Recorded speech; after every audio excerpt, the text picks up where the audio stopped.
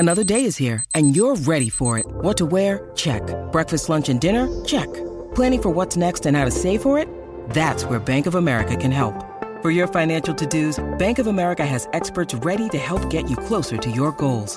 Get started at one of our local financial centers or 24/7 in our mobile banking app. Find a location near you at bankofamerica.com/talktous. What would you like the power to do? Mobile banking requires downloading the app and is only available for select devices. Message and data rates may apply. Bank of America N.A., member FDIC.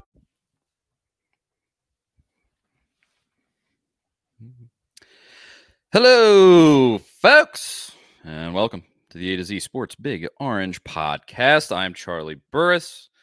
That is Zach Reagan, as always, wherever you listen throughout the world. We thank you so much for listening to us here on the Big Orange Podcast. We talk everything Vols every week. And if you want to listen to that regularly, go over to the A to Z Sports Podcast Network feed, Apple, Spotify, rate, review, and most importantly, subscribe. If you do subscribe, you won't miss our shows when we drop them on Mondays. This one, for the second week in a row, this one's not on a Monday. This one's also not live, so what I'm about to say doesn't apply. But usually, we're live at 4 p.m. on Mondays.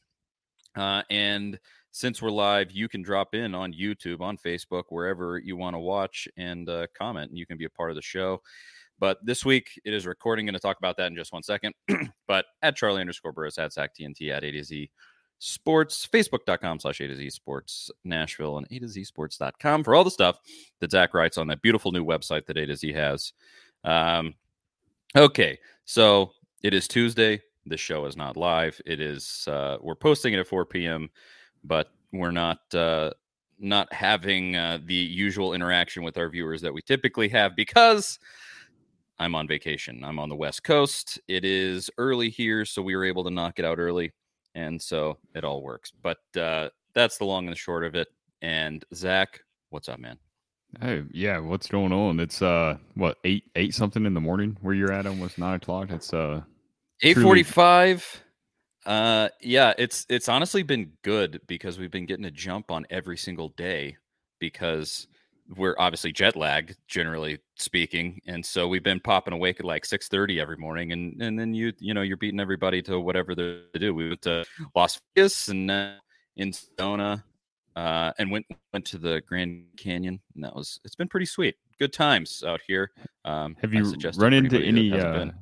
Have you run into any Tennessee fans? You always see people on vacation talking about how Tennessee fans are just worldwide. You see them everywhere. I mean, I've had that experience myself, going all kinds of places. I saw a Tennessee hat at a Citi Field last year in New York. Have you seen anything out there?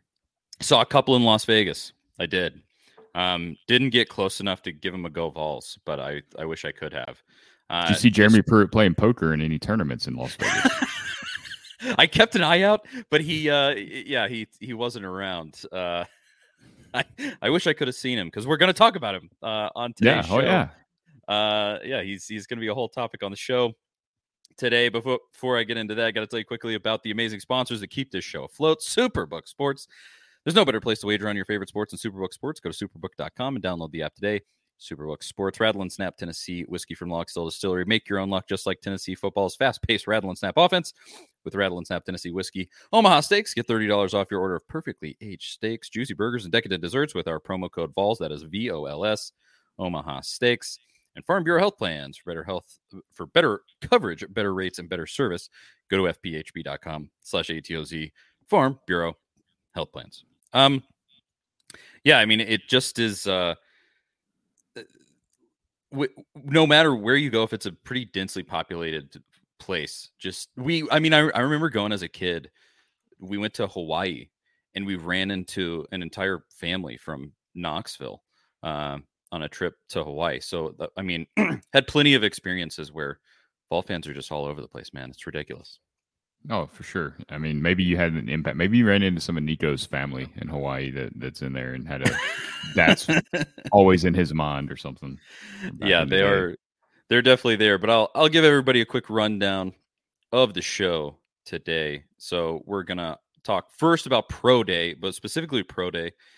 Hendon Hooker has been getting crazy hype. There was a tweet that I noticed. I think I sent it to myself. I'll have to find it again. But somebody said there were multiple NFL teams that were saying they would choose Hooker over Will Levis. So what a beautiful vindicating moment that is for Hendon Hooker. I hope that does actually come true. We're going to talk about that.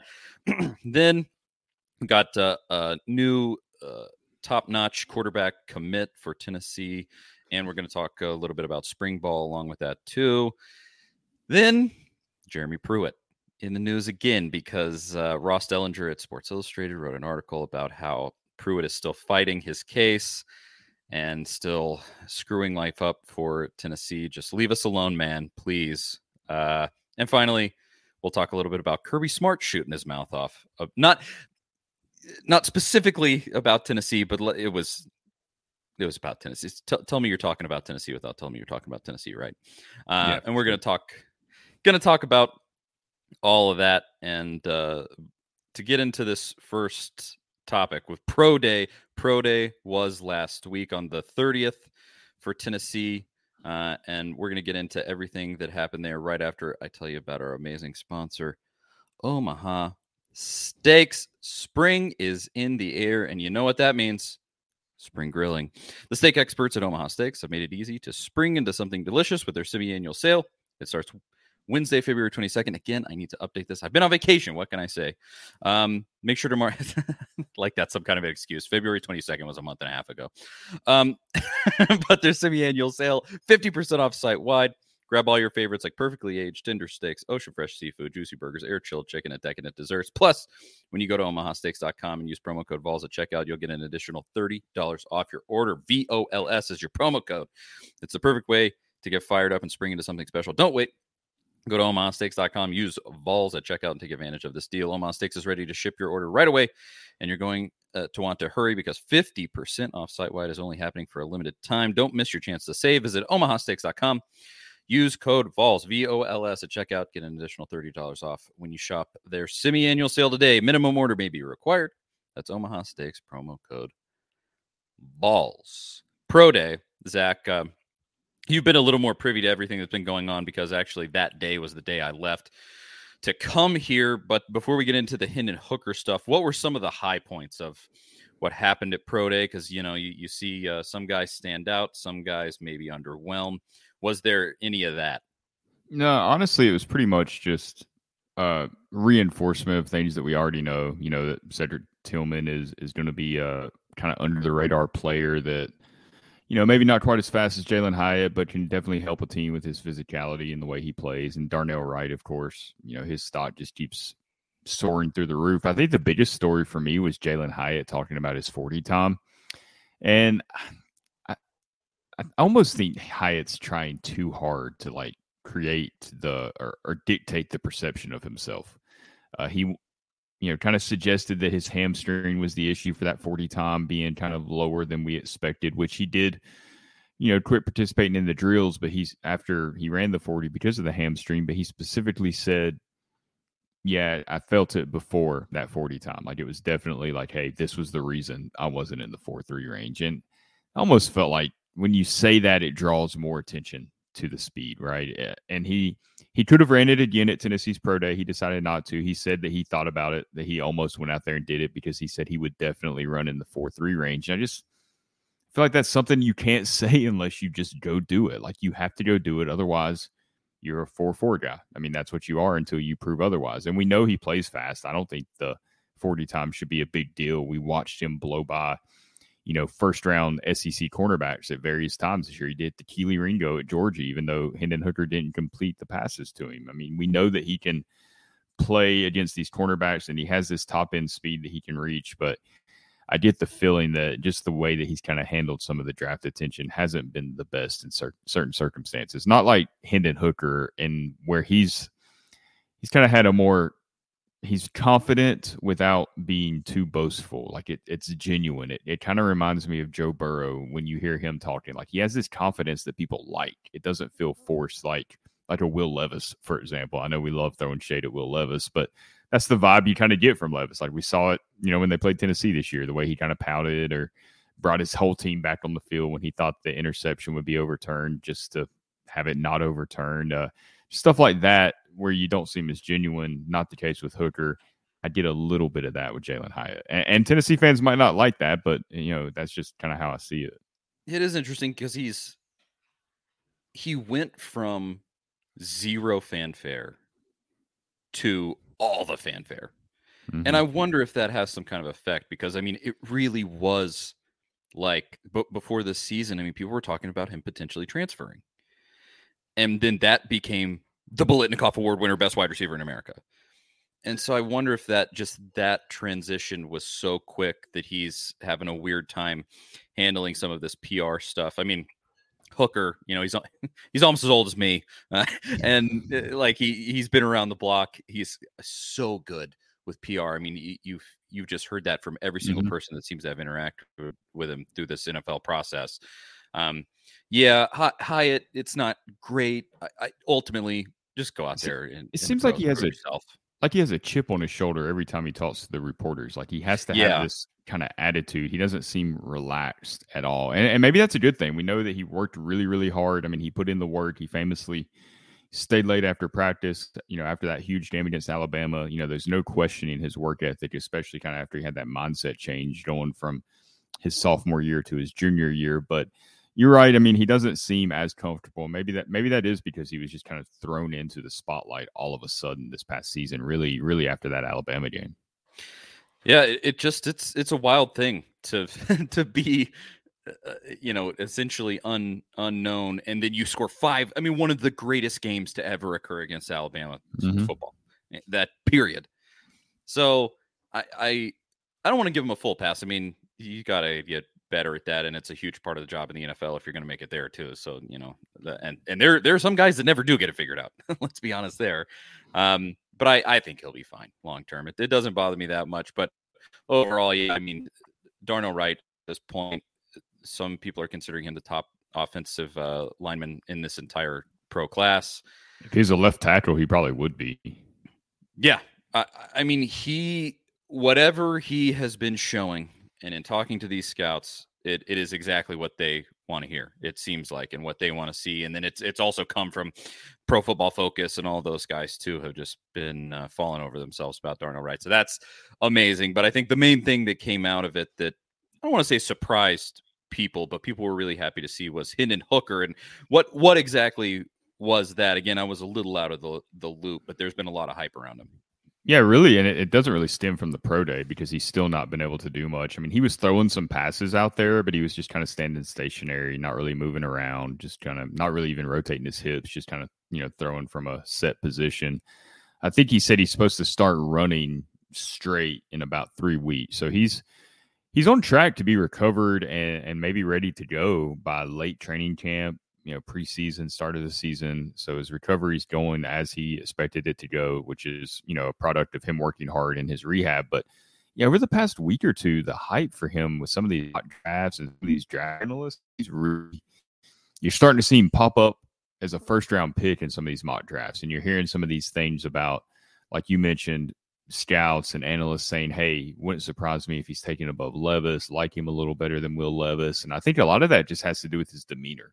You've heard things about Levis's interviews not going smoothly. Not that it's kind of what we talked about. He tries to control how he's perceived instead of just being himself. And I don't think that goes over well with some of these NFL teams because they see through that stuff. I mean, they meet with tons of quarterbacks every year. They see through that stuff. And Hooker, you just don't get that with him. I think they're finding out that, one, he's a good leader. 2, he knows a lot more about football than people realize. I mean, he's played in 2 different offenses. I think people forget that he had that time at Virginia Tech where he was in a completely different system. So he really has this wealth of knowledge that he can marry together from his time there and his time at Tennessee and Josh Heupel's, unique offense.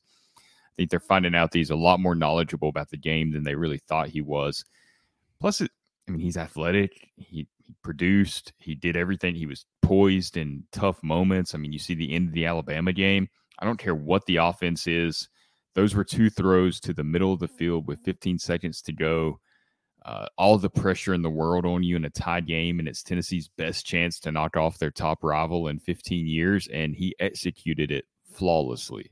There's just stuff like that transcends measurables and arm strength and who your offensive coordinator was. I mean, at the end of the day is, can you go out there on the field and do it? And Levis didn't necessarily prove that.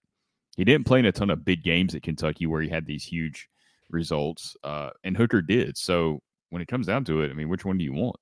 Yeah, when it comes purely to football, I mean, who and I don't know how an NFL scout could almost say anything other than this. 2-minute or 2-minute warning there at the end of a game.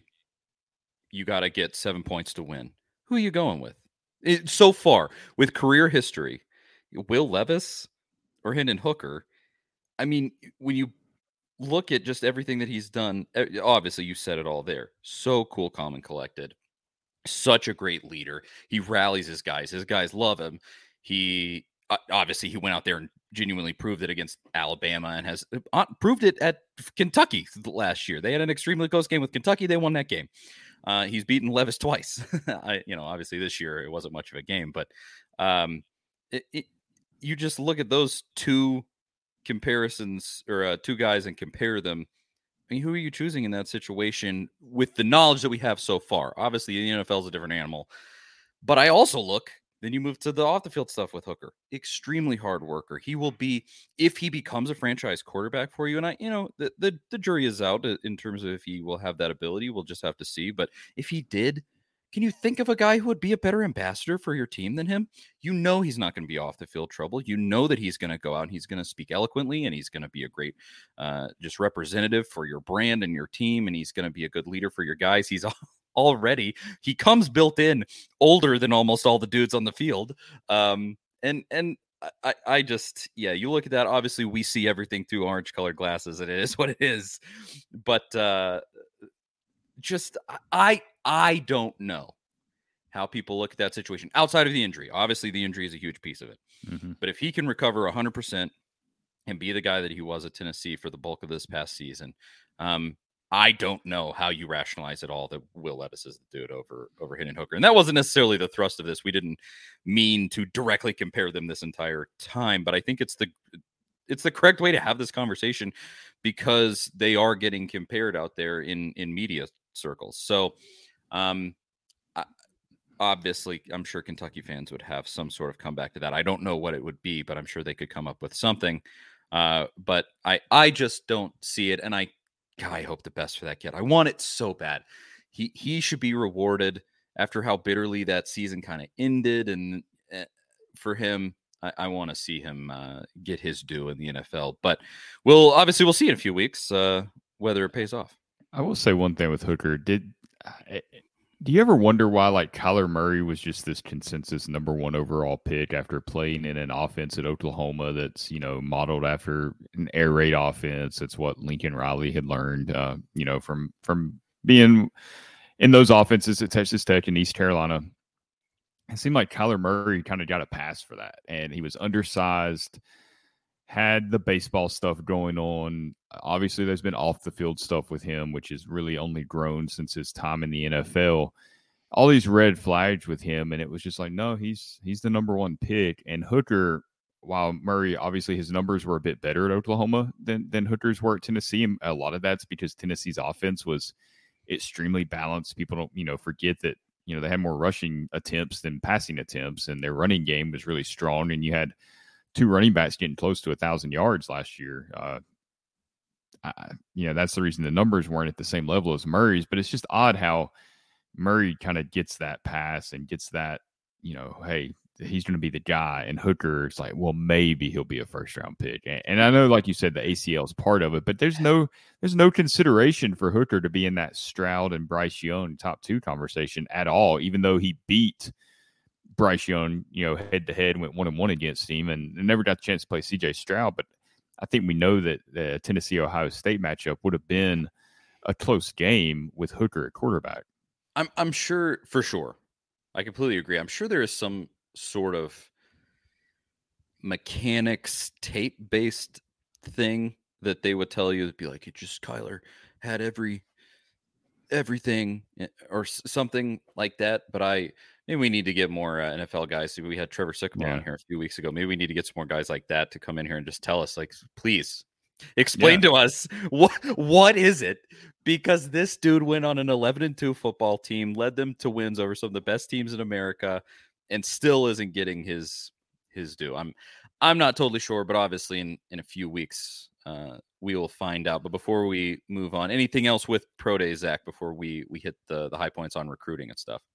No, I think that should pretty much wrap it up. I mean, we're only a few weeks out from the draft at this point, and a lot of those draft boards are taking shape. Tennessee could possibly have 3 guys go in the first round if Hyatt, Hooker, and Wright somehow sneak in there.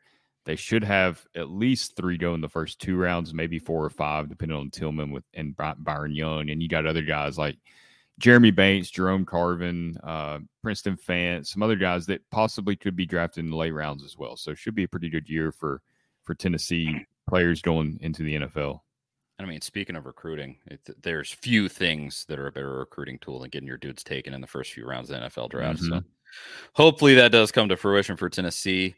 And on that note, as far as recruiting goes, we're going to talk about this QB commit that Tennessee got and some updates on spring ball right after I tell you about our great partner, Farm Bureau Health Plans. Farm Bureau Health Plans have been serving Tennesseans for over 75 years. Much has changed in Tennessee over the years, but some has stayed the same. Farm Bureau Health Plans has always valued personal relationships, especially when it comes to good health and good service. Plan on Farm Bureau Health Plans for health, dental, and vision for better coverage, better rates, and better service. Go to fbhp.com/ATOZ or walk into one of their 200-plus locations across the state of Tennessee. That is fbhp.com/ATOZ. Farm Bureau Health Plans. Support them because they support us. Keep this show running. Thanks to them. Spring ball continued on this week. Not a ton of developments. I think the biggest things that are going to happen are going to be when the spring game actually happens, because specifically we'll all be able to see that happen. But there was a big thing that happened over the weekend, even though no media, no fans were able to witness it. But there was the first scrimmage of the spring practice session, and that was Saturday. And some of the stuff I read, I mean, you sent me some things off of message boards and things, Zach. Like some people were saying that the number one defense really stuck it to the number one offense for portions of this scrimmage. And then the number 2 offense was pretty good. I want to correct me on that. I looked at that a few days ago. You sent it to me. But was there anything else that was really notable from that scrimmage? Yeah, I mean, obviously the defense being ahead of the offense, you wonder, I mean, it's the same question you have every spring, because every spring we get that. You get the offenses ahead of the defense or the defense ahead of the offense. This year it's the defense. Is that a good sign? And that's kind of a question that you struggle with, because it's really hard to evaluate that, because maybe it means one side's not as good as the other. But I think, and those questions can be, I mean, it's one scrimmage on one Saturday in April. I don't think you should take too much away from those ever. But I do think it's probably a good sign. Like, we know Tennessee's offense works. There's some new faces in there. Joe Milton is obviously the guy going in. He knows that. Luckily, he started those 2 games at the end of the year. But he's got some different receivers in there. Obviously, Dante Thornton coming in new. You got some young guys. Square White playing a bigger role, which fortunately, Milton was playing with the 2s a lot of the season, got to play, had a lot of reps with Square White, Ramel Keaton, but different offensive line, you're mixing and matching. They're still trying to figure out who's going to play what position, especially, right tackle, left tackle, and left guard. So all that stuff takes time to kind of build that chemistry and get everything on the right page. If they were out there torching the defense from day one, I think that's a terrible sign, for the defense, especially the defense really needs to take a step forward this year. They're really focusing on trying to get pressure with their front 4. That way, the linebackers and the safeties can help out more in the passing game and not have to rely on them to try to generate pressure. If they can do that, that's going to help the secondary out a ton. And that's been a big focus for them. So hopefully this is a sign that that's working for them, that they're kind of getting that defense to where they need to be, because their front 7 was pretty good at times last season. Really good in the running game. It was the secondary that just couldn't hold up when they weren't able to generate pressure. And that's where Tennessee really ran into problems. So hopefully this is a sign that won't be as big of an issue. Yeah, I think the main thing I need to know from that, again, none of us were able to see it, but was the well, do you want to call them problems with the offense? Whatever may have happened with the offense, was it because the pass rush was really good? Was it because the offensive line was not good? Was it because the wide receivers were dropping passes? Was it like there's so many details as far as that goes, that someone on a message board or relaying through a media reporter, because what you get from these scrimmages is always, Austin Price talked to his source, and here's what the source said about the scrimmage, or whatever it may be. Wes Rucker, they get their info the way they get their info. This one had some easy avenues real quick to info, because apparently there was a coaches clinic, and a lot of those people were able to go to the scrimmage. And I think there were some former players, like I think I saw Eric Ainge was at this scrimmage, just because he's a former player. So there are. It's not like it's wrapped up super tight. Like we have seen it at times where they don't want anybody in there at all. There are legitimate details that I think were leaked out. Has Ainge said, sue me, but I don't listen to Eric Ainge on my vacation. Has he said anything that you've seen about the particulars? Like I said, I mean, was the offensive line rough? Was it the wide receivers? Was it Joe Milton overthrowing? Have you seen anything like that? Yeah, I haven't, not specifically from Ainge, but I did, I have kind of seen that maybe the offensive line struggled a little bit. I mean, nothing glaring, but I think that's to be expected. You lose a Darnell Wright, you lose a Jerome Carvin, that's going to be tough to replace. And like I said, they're still trying to figure out, is John Campbell going to play left tackle? Is Gerald Mincy going to kick to the right side? Is Crawford going to follow him over there? How does that work out? Where is Andres Carriage best at? Left guard, right guard. You leave Spraggins where he's at. Like, really, Cooper Mays at center. Josh Heupel oddly said this week, not oddly, but kind of surprising that he put it out there like that, mentioned Cooper Mays as a player that Tennessee just cannot lose, because Jerome Carvin was your backup center, and now you're trying to rebuild that depth. But he's really the only position that's locked in for sure on that offensive line. So, again, I don't think that's a major concern, but it does sound like that was part of why the defense had some success. Yeah, it's going to take some time to figure out. It just is what it is. And so Nico looked great, apparently, running the second team offense, though. That let's not. People, this is going to be such a huge thing. You can just feel it coming, especially when I saw that. You sent me, the few things that people had said about that scrimmage, and they were like, "Oh, the number 2 offense looked really good," and I was like, "Oh boy, here we go, here it comes." the Nico hype has begun. The first. And it's going to happen. I mean, and the thing is it happened with Hendon Hooker last year, too. I remember that Ball State game to open the season. I mean, Tennessee scored 59 points in that game, won by almost 50 points. And I remember still being like, Hooker seemed like he wasn't quite there yet. He seemed a little off, like it wasn't perfect. He missed a couple of throws, or a couple of throws were harder to catch for the receivers. And that's typical early in the season. Obviously, he got way better as the season progressed. But it's inevitable it's going to happen with Joe Milton. And it's not just because of his history. It's just part of football. Like, he's going to miss a wide open Squirrel White against Virginia in Nashville in that season opener. And you're going to see okay, let's see what Nico has. And there's going to be these rush to judgment based on 1 or 2 series. And inevitably, we know it's going to happen. I mean, I won't lie. I am certainly the best guy on the football team is that backup quarterback when you haven't seen him play. Oh yeah, me too. I have been subject to that in the past for sure. And it is, generally speaking, obviously the coaches watch these guys play all the time. They know. And I mean, Hooker, obviously the Hooker situation makes you question that some. Because Milton started and Hooker was ultimately the guy that took you to your first 11-win season since 2001. But what if Joe Milton continues playing that season? I mean, how does he develop? We don't really know for sure that was, that wasn't his ceiling. So that's maybe not fair to say. And Hooker didn't beat Georgia, Alabama, and Florida in 2021. That wasn't what he did. I'll just put it this way.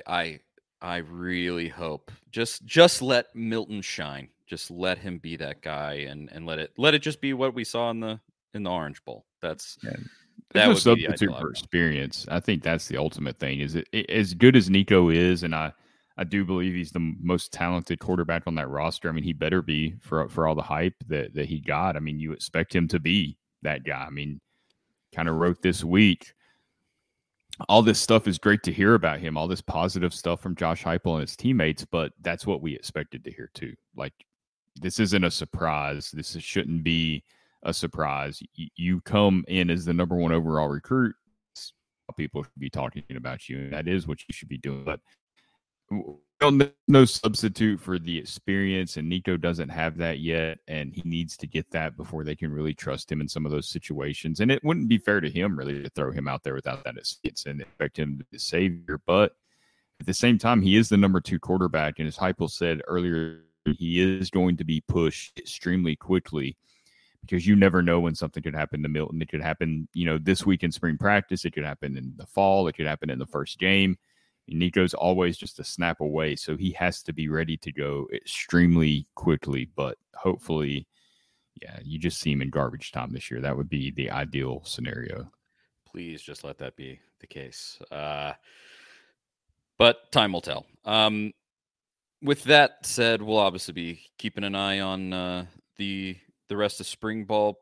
Potentially we'll be at the spring game. We're not sure yet. We haven't gotten that ironed out yet. But if we are, obviously, that'll be awesome. And Zach and I will report live from there. But we got to get those details ironed out first. But beyond that, last week, Jake Merklinger, 4-star quarterback, according to the 247 Sports Composite ranking, the number 1 quarterback out of the state of Georgia, committed to Tennessee. And this was impressive for a number of reasons. We talked about him last week, so we don't have to go super deep on it. But this is a good get. I mean, you look at him as a commit, and you go like, okay, he's not like the elitist of elite, super blue chip as far as the quarterbacks in that class go. I think overall he might be, I want to say, the number 6 or 7 quarterback. Let me look at his 247 page I think here. Somewhere in there. He was top 10. Yeah, he's the number 6 quarterback in the 247 Sports Composite. Again, the number 1 quarterback from the state of Georgia, where there's so much amazing talent. But commits to Tennessee, and I think Tennessee was primarily battling North Carolina for him, but he had offers from Michigan. A bunch of places. Michigan was in there too. Or was it Michigan State? Am I making that up? Or maybe Michigan. One of those Michigan schools and UNC. And so it's impressive because obviously he's a pretty top-notch quarterback recruit, but you just look at the context of the entire situation. I mean, he's choosing Tennessee knowing, obviously I'm certain he knows the deal here. How could you not? And that Nico is going to start for 2 years in front of him, probably minimum, unless he just has the confidence and bravado of I don't even know who, just an unbelievable amount of hubris there to think that he'll come in and beat out a guy who was the number 1 overall recruit in America last year. I mean, more power to him if that is what he thinks. But I think you do an honest assessment of the situation. He's probably going to be sitting on for a minute and learning and growing in Heupel's system, and that's really encouraging to me. That's huge when I look at that and you go, okay, Heupel can really sell this thing, because not only is he selling it to a guy who's a pretty top level recruit, but he's selling to a top level recruit and saying, yeah, you're probably not going to play for a minute when you get here. I mean, I'm sure that's not what Heupel said, but it's inherent in the situation. And that's big. I think that's huge. Yeah, I think there's a lot to unpack with that recruitment and everything you're talking about there. One, Heupel and his whole staff are very transparent with the recruits. They don't make these false promises. That's been apparent. And that's any good recruiter that sustains success. I mean, that stuff is, you can spot that really quick in a coach if they're not keeping their promises. But one, I think it shows Josh Heupel's recruiting philosophy. He recruits to a culture, kind of like Rick Barnes does in a way. It's just a more exciting offensive culture, I guess you'd say. But he wants guys that are competitive, that are good teammates. I mean, that is basically what he's looking for. And he said that from the beginning when it comes to quarterbacks. Like, he wants, obviously, the skills and stuff, but I don't see him taking I hate to keep going back to this. I don't see him taking like a Will Levis type guy just because of the physical attributes. Like, yeah, that's great, but he wants that leader. He wants that competitive guy like a Hendon Hooker luckily that was just a perfect match, happenstance that Pruitt had brought him in. A Joe Milton, the way that he's carried himself and kind of set behind Hooker these last 2 years, waiting for his turn. This guy seems like a similar type of player, and maybe he does sit for 2 years and then he gets his chance and he's learned those 2 years how to work in this offense, and then he's ready to go, when he's a junior. Maybe he plays 1 or 2 years there as a starter and he goes to the NFL. That used to be the way quarterbacks operated. They sat for 2 years. They started as a junior. Every now and then you got a sophomore. Rarely did you get a true freshman. Eric Ainge and Brent Schaefer were 2 of the exceptions there because, Philip Fulmer didn't really have any other good choices. But that's the way it used to be. And maybe Heupel's bringing that back. Maybe that's just a fantasy and he'll transfer out in a year. Who knows what actually happens. But the fact that he's coming in knowing that's the situation, you're right. I think it speaks volumes about the culture, about that quarterback room. The tone that Hendon Hooker set and that Joe Milton's continuing now, and that Nico is already kind of falling into that, talking about wanting to be there for Milton like Milton was for Hooker. It's a beautiful thing that it's coming together like this, and obviously landing a 2024 recruit that's also potentially sandwiched in between a 2025 guy that they're looking at. Nico's brother's in that class. There's others too that they're interested in that class that are high on their board. They're going to try to land a top-tier quarterback in 2025. So he's really sandwiched in there in no man's land, and he believes in the system, he believes in the staff, and he believes in his opportunity to compete and to still have that opportunity regardless of what his, recruiting ranking was. Yeah, it's just really exciting. I'll put it to you this way. I watched some of the film. Is he the quarterback of the future for Tennessee when you look at it? Because obviously the question is for everybody, does he fit the system? Because Heupel is such a system guy. I think he does. But when you look at it, is he the dude, or do you think Tennessee ultimately, when his time potentially comes, might be dipping into the transfer portal and trying to find a hooker again? That sounded funny, but a Hendon Hooker again. It's certainly possible, I suppose. In this new landscape of college football, it's a year-by-year thing, right? You really don't know going from year to year. And, Tennessee's shown a willingness to go there when needed. I think it just depends on what they see and what the roster needs are, but I wouldn't rule anything out, at this point. Definitely not. I think as far as that goes, might be it for that. But was there anything else with spring ball with the recruiting, Zach, that needs covering? No, it's pretty much, going pretty smooth right now for Tennessee. Everything is, as good as it could go. It's been pretty quiet, a quiet spring as far as everything else. Aside from the hype for Nico, hype for some of the wide receivers, it's been pretty quiet, and I think that's a good thing. Absolutely. As a Tennessee fan, I feel like we said this a lot during Heupel's tenure, but as a Tennessee fan, it's always eerie when things only go well. You go like, when's the thing? When is whatever BS is going to happen? I don't want to speak it into existence, though. It is all going well so far, and let's keep on that trajectory and go from there. But now we're going to have to talk about the bald guy, as I so lovingly call him. This could be the thing that you're just now referencing. That's true. I didn't think about it. But yeah, maybe the thing is the BS. Well, let's just say this certainly is total BS. But him and Derek Ansley are going to have a hearing with the NCAA. We're going to talk about it right after I tell you about Rattle and Snap. Tennessee Whiskey, our great partner. I'm out here in Arizona, and sadly for the people of Arizona, they, at this moment, hopefully in the future this won't be the case, but they can't get Rattle and Snap out here. And I'll just tell you, I just feel sorry for the folks out here in Arizona, because Log Still Distillery has released a new Tennessee whiskey product line called Rattle and Snap Tennessee Whiskey, named after a long-forgotten game of chance. Rattle and Snap is a whiskey for those who make their own luck. There's a 4-year and an 8-year version. I've had both. I have it behind me, usually on my little set here for the show. But I've had both. They're both awesome. Excellent for cocktails. Excellent to drink straight. So go get yourself a bottle. Also, the bottle is super cool. You can see it on the little graphic here looks great if you have sort of a whiskey display or anything like that. You can find Rattle and Snap right now in stores across the state of Tennessee. It's also available in Kentucky, Indiana, and Mississippi. We're going to have to talk to them about getting it out here to Arizona. Run, don't walk, and get yourself some Rattle and Snap whiskey right now. Follow them on Instagram at Rattle and Snap Whiskey and track down a bottle because it is real tasty. Sports Illustrated dropped this article titled "Hearing Scheduled for NCAA Infraction Case Against Former Tennessee Coaches." And it seems like the general gist of this is that Derek Ansley, Tennessee's former defensive coordinator, while all the nonsense was going on with Pruitt, and then, of course, Pruitt himself, are fighting this thing tooth and nail to try to clear their name. I mean, I can absolutely see this for Pruitt. I mean, the guy has no place anywhere other than, well, college football or high school football. He could drop down to high school football. But I'm going to say for a guy who in his time has made, $4 million a year as a head coach, he probably doesn't want to do that. Can't say I totally blame him. And probably wants to get back into college ball. Obviously, the talk was during this offseason that he was close.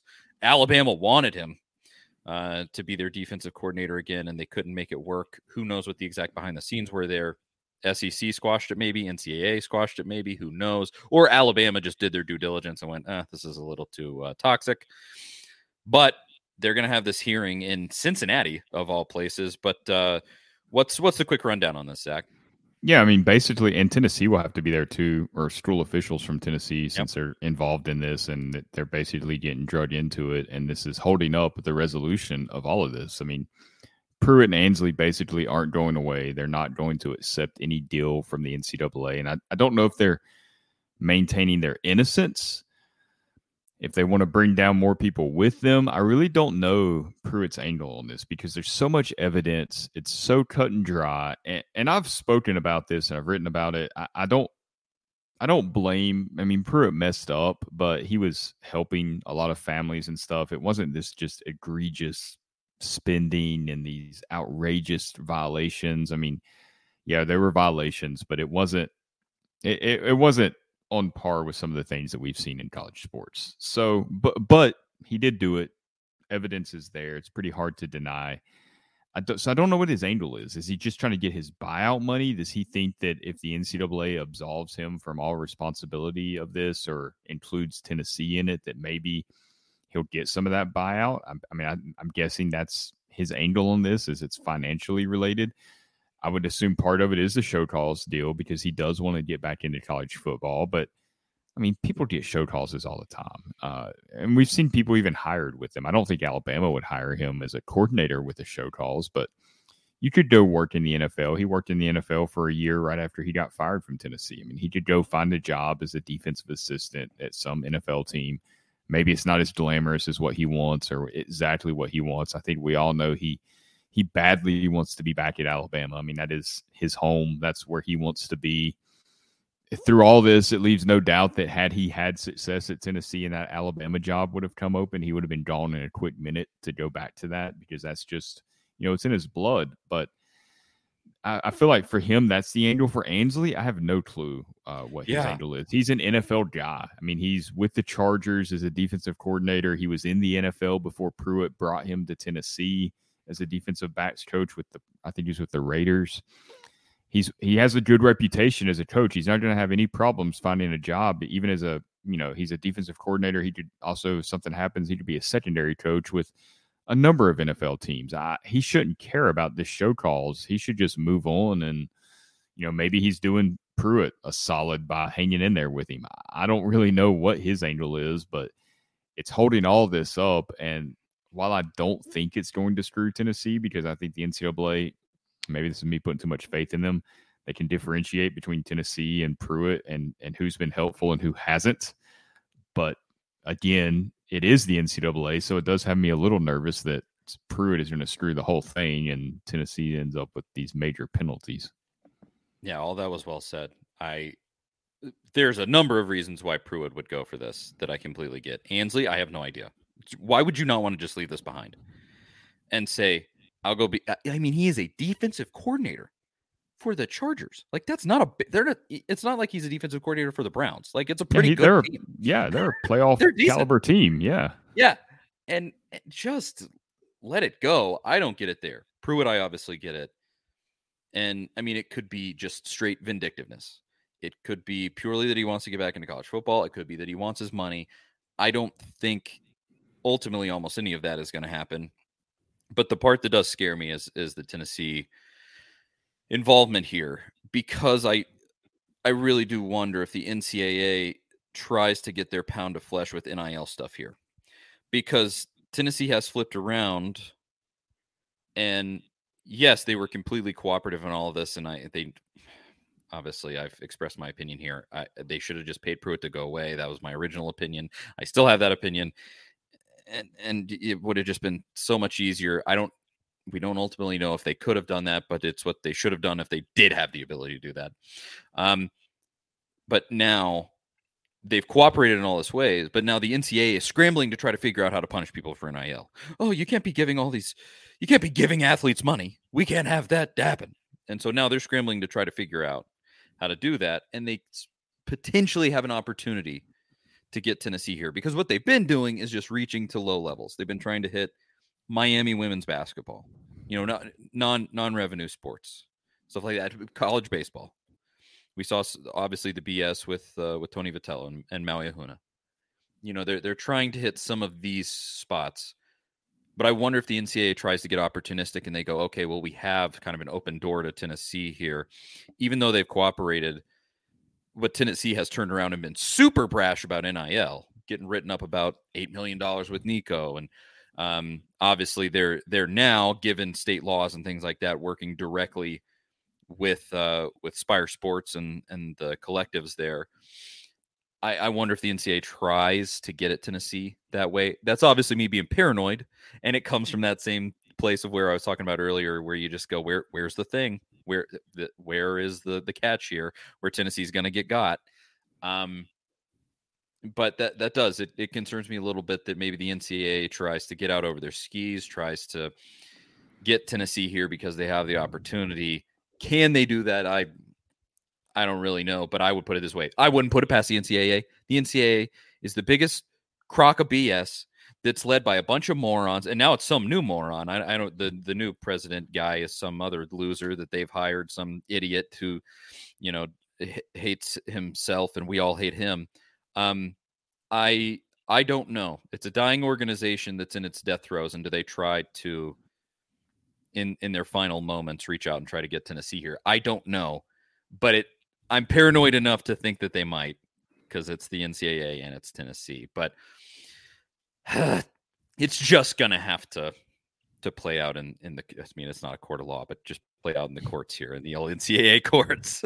I just don't understand why you would even, if you're the NCAA, why would you even want the possibility of Tennessee having these penalties or anything like that? I mean, Tennessee being good is good for college football, in the same sense that Miami being good would be good for college football, or Nebraska, or any of these number of programs that were wildly successful in the 90s and early 2000s. I mean, it just brings parity to the sport. Nobody likes seeing Georgia win these back-to-back championships. Nobody wants to see Alabama, even Clemson. There's fatigue with that. You want to see these college, when it spans, you want to see that postseason tournament, play out like the NCAA tournament just did, where you have no clue what's going to happen. Nobody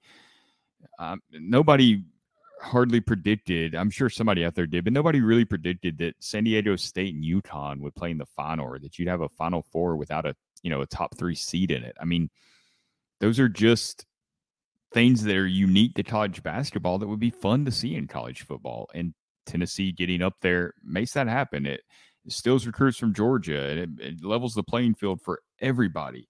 It's good for the sport. Why would you want to handicap them and set them back? And that goes for any college football program. It's not just Tennessee. I don't understand the logic, especially now with NIL, where nobody's even batting an eye at a player getting money. Nobody cares because it's so prevalent. It's all legal if you do it the right ways through NIL. It's just not a problem anymore. And it has to be an ego thing with the NCAA, because it's not good for the sport in any way at all. And it doesn't it doesn't move the sport forward. Yeah, that is the thing with the NCAA that will always be the I guess the rogue element, is that there is no logic. You look at their history and then assess this situation with Tennessee, and you tell me what they might do. It's been all over the place. I mean, there is no evidence to show that cooperating with them does anything for you. There's no evidence to show that not cooperating with them really does anything all that bad for you. There's no evidence to show that they'll be logical here. There's no evidence to show how illogical they will be, because there's been situations where you go like, of course you would punish these people, and then they don't. And then there's situations where you go like, he'll probably get off scot-free, and then you get a 10-year show cause. Donnie Tyndall or some situation like that, to draw on a Tennessee example there. Who knows what they're going to do? Get this over with. This is so stupid. And Pruitt, obviously a part of me believes that this has to be some vindictiveness from Pruitt, still trying to stick it to Tennessee, sticking the screws to Tennessee. He's an Alabama guy till his dying day. He never should have been hired here in the first place. And when he was fired, he should have just been fired and told to get out. Here's your check. Have a nice day. And they didn't do that. And so here we are. Just get this over with. And, it's not like we can force the NCAA to do that. So we'll just have to see what happens. We'll obviously watch. When is this hearing supposed to be? April 19th through 21st in Cincinnati, which is a very random location. I'm not sure the backstory on that, but I'm sure there was just a conference room at a Ramada Inn available there that they could get. I don't know. But knowing the NCAA, they chose the hotel that had the free breakfast. That's literally just stuff sitting under heat lamps. Of course, it's just going to be in the little table in a hotel room. Yes, and that's where orange juice with way too much pulp. Yeah, but we'll keep an eye on it, and then we'll talk about any updates that come out of it. But we're going to finish this show with this, because I got to go get back to this vacation. Kirby Smart popping his mouth off about Tennessee's offense. I'll let you give a rundown on this, Zach, right after I talk about our last great sponsor, Superbook Sports. Make 2023 the year. Where is it? Right here. Hey, here it is. I have a new read for Superbook Sports. I forgot they sent this to me. Here we go. Baseball is back, and the push for the postseason is on for hockey and hoops. Make it all count this spring with Superbook Sports. Superbook Sports is the best wagering app around, with a direct line to experienced bookmakers behind the counter in Las Vegas. I can even tell you, in Las Vegas, they're at the Westgate Hotel. They have the Superbook Sports sportsbook there. If you missed the first part of the show, I don't know how you could, but if you did, I was just there, and they're there. So I can prove to you that Superbook is in Vegas. Plus, get a $250 bonus when you sign up, deposit, and wager in the same day. Don't let spring pass you by without winning money with Superbook Sports. Visit superbook.com for terms and conditions. If you have a gambling problem, call 1-800-889-9789. That is Superbook Sports. Shout out to them. They just got off from probably the best time to bet on sports in all year with the NCAA tournament. And boy, if I don't know how you could have bet on that NCAA tournament and not had an absolute bloodbath with the way things went, because everything about that tournament was so weird. We don't have the time to talk about that, but whew, that was a time. All right, I'll throw it to you here, Zach. Kirby Smart. I can't believe this guy. This has won back-to-back national titles. Makes me want to gouge my eyes out. But what was he saying this week that kind of relates to Tennessee? Yeah, so after his scrimmage, Georgia also had a scrimmage on Saturday. He spoke to reporters just like Josh Heupel did, and he was asked about evaluating quarterbacks. And just out of nowhere, he says, it's like a true quarterback is a decision maker in our system, because some systems take all the pressure off of the quarterback and they just go really fast. We don't do that. We're a quarterback-driven offense, so you can process the information. That means you get the signal, get people lined up, see what the defense is in, and then figure out if we're in the right situation. And he talked about, kind of getting multiple plays from the offensive coordinator, and which still First off, he doesn't directly throw shade at Tennessee, but I think we know that he's talking about an offense that Tennessee is the best at running in the entire country. Whether Tennessee is the best at offense, period, in the entire country, it doesn't really matter what the system is. They score more points than anybody. But obviously, that's a reference to Tennessee and how fast they go, and other programs are starting to try to emulate that. And we all know the narrative out there that these aren't pro-style systems that don't really prepare quarterbacks. And honestly, I'm not sure, how to feel about that necessarily, because there aren't a ton of examples of those quarterbacks going to the NFL and failing or succeeding, because there just aren't a ton of those offenses, and not as much as other offenses.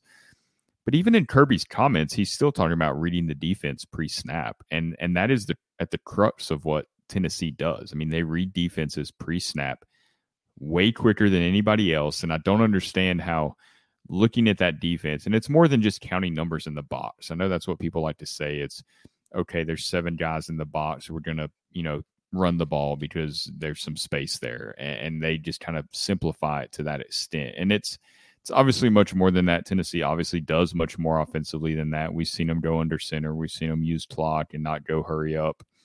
We've seen them huddle even at times. There were times last year when they huddled. There's a lot of different things they can do thanks to Josh Heupel's knowledge of the game. If Josh Heupel wanted to go run a pro-style offense, he could. He's more than knowledgeable enough to go out there and operate that and to make those play calls and to install a system like that. But he's found a better way to do it. And I don't see how that's a negative. And I think this is Kirby throwing this out here more for recruits to hear than anything else. Because who cares what Kirby thinks about Tennessee's offense? It doesn't really have an impact on who wins or loses that game. But it could have an impact on how recruits view Tennessee. And I don't think it's necessarily for Kirby to steal a quarterback recruit from Tennessee. I think there's plenty to go around. I think it's more to keep them from going to Tennessee, because I think Kirby knows if Tennessee doesn't have a Hendon Hooker, a Joe Milton, a Nico Yamalava, if they don't have a really talented quarterback, it's not going to work. It's not just plug in a quarterback and you're going to score 50 points a game. That's not how it works. And I think Kirby knows that.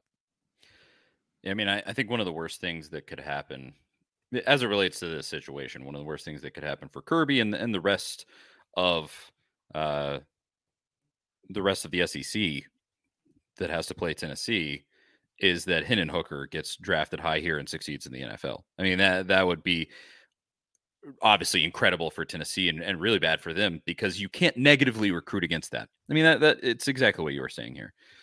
It's him throwing this out to try to make the point like it feels so similar to the early days with Saban, where they're just playing that old style football. And I please don't let it go back to that. And I don't think it's going to, but where they're just like, oh, well, we're doing football the right way, where we have quarterbacks that run a pro style offense, and that's men's football we're playing, or whatever.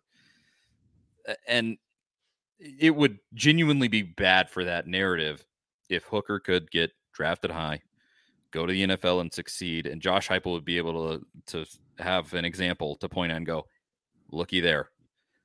This is what this system can do for you. You can go to the NFL. You can be that guy. And all you have to do is just work really hard in the system that we have here.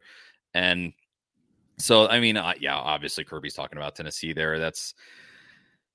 I just hate when it comes from him at this point. I mean, what are you supposed to say? Obviously his stuff works. Now, granted, I think any system would work when you plug in 95-star guys on a roster. But just beyond that, it's frustrating. You also can't say that much because they've won back-to-back national championships. But I would say, as far as Tennessee goes, when other coaches go out and say things like this, just keep putting the results out there, sending quarterbacks to the NFL, if you can, sending wide receivers to the NFL, winning game, having 11-win seasons, doing those things, and ultimately this matters. It does piss me off a lot that it comes from Kirby, because at the end of the day, it's not like you can be like with Saban. If Saban said something like this, you can go like, well, hey, listen here, buddy, we beat you this year. Go cry about it. Like we did that a few weeks ago because Saban was popping his mouth off about this stuff.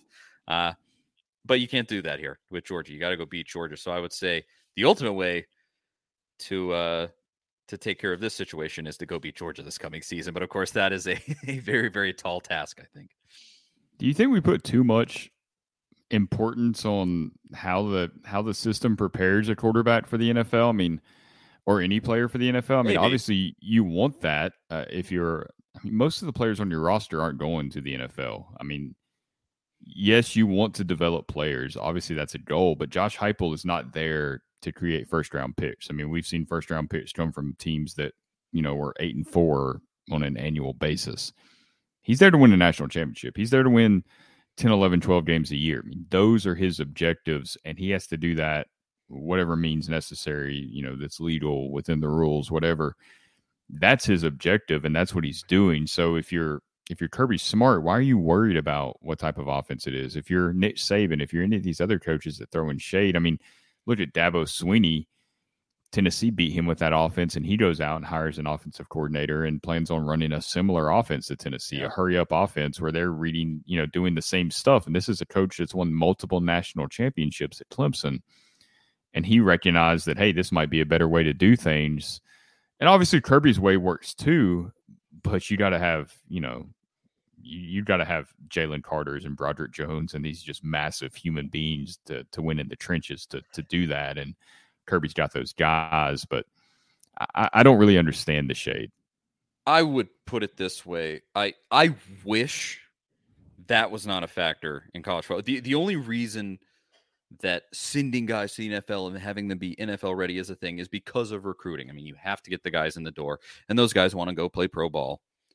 And do you prepare them for that?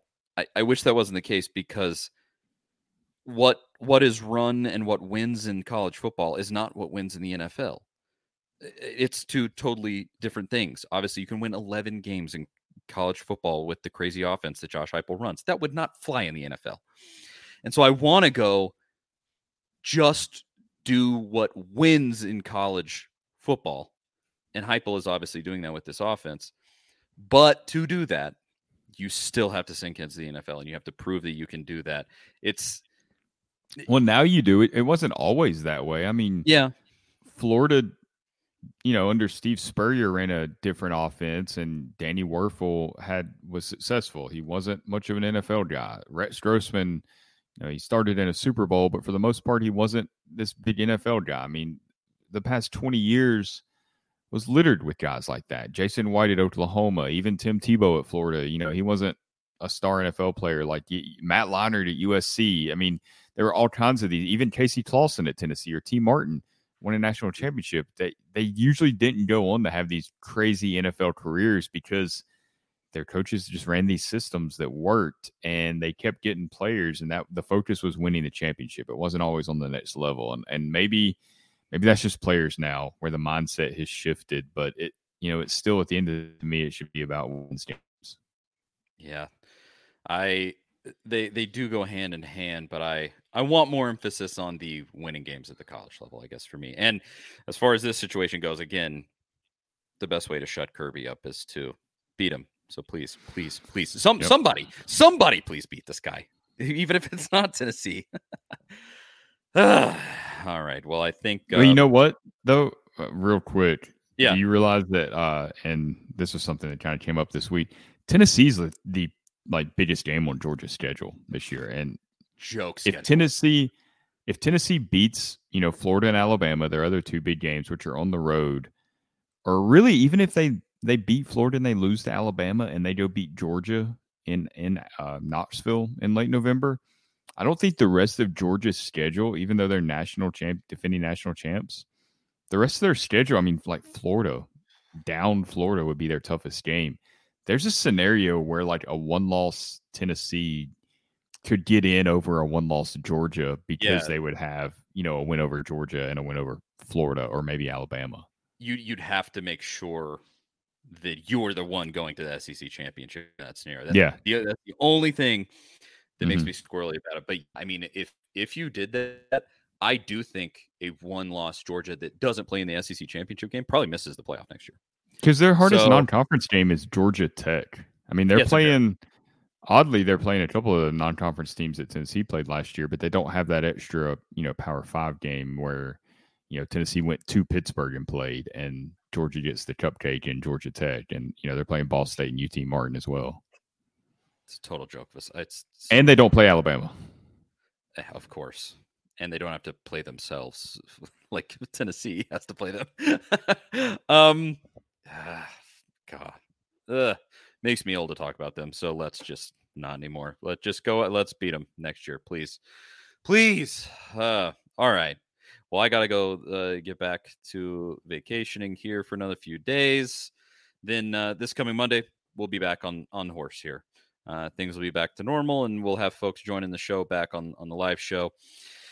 And we'll get back to it then. I am Charlie Burris. That is Zach Reagan. Thanks so much to everybody for watching. We really appreciate it.